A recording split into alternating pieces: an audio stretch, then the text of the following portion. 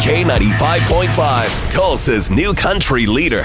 From Nashville to Tulsa, if it's country music and it's worth talking about, you hear it first on Cash and Bradley's Country Now. Well, yesterday was a big day in country music. The 54th annual CMA Award nominees were announced. Luke Combs, Carly Pearce, they did the honors yesterday on Good Morning America, but Miranda Lambert led the female nominees with 7 nominations. Now, This is 55 nominations for her, which is the most of any female in CMA history. She passed Reba this year, who had 51.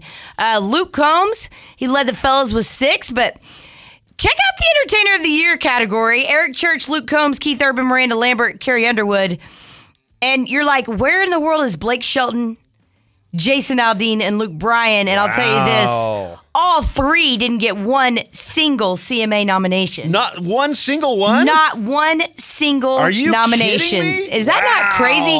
Blake, Luke, and Jason. That just goes to show you that, TV, that the voters don't really care what they're doing outside of country music, I guess not. Even though you could argue that Blake and Luke do more to bring people to country music than anybody else because of their TV stuff. Exactly. Well, the 54th annual CMA Awards is going down November 11th on ABC.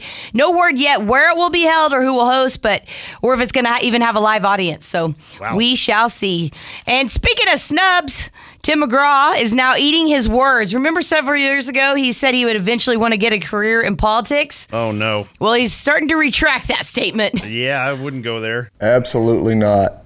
Are you kidding? I mean, look, I have a lot of respect, and there are a lot of good people out there who are trying to do the right thing and make the world a better place. But do I want to get into that atmosphere? I think it's a high calling, and I don't know that I could do it in the world today. Well, you don't want to jump in this season because this is going to be a disaster of an election. No matter where you stand, it's going to be ugly. It already is. So I don't know, man. I mean, Kanye West, he's really bringing something to the table. All right, enough said there. There you go. That's your Cash and Bradley Country Now. Never miss it. On the Cash and Bradley page, it's K95Tulsa.com.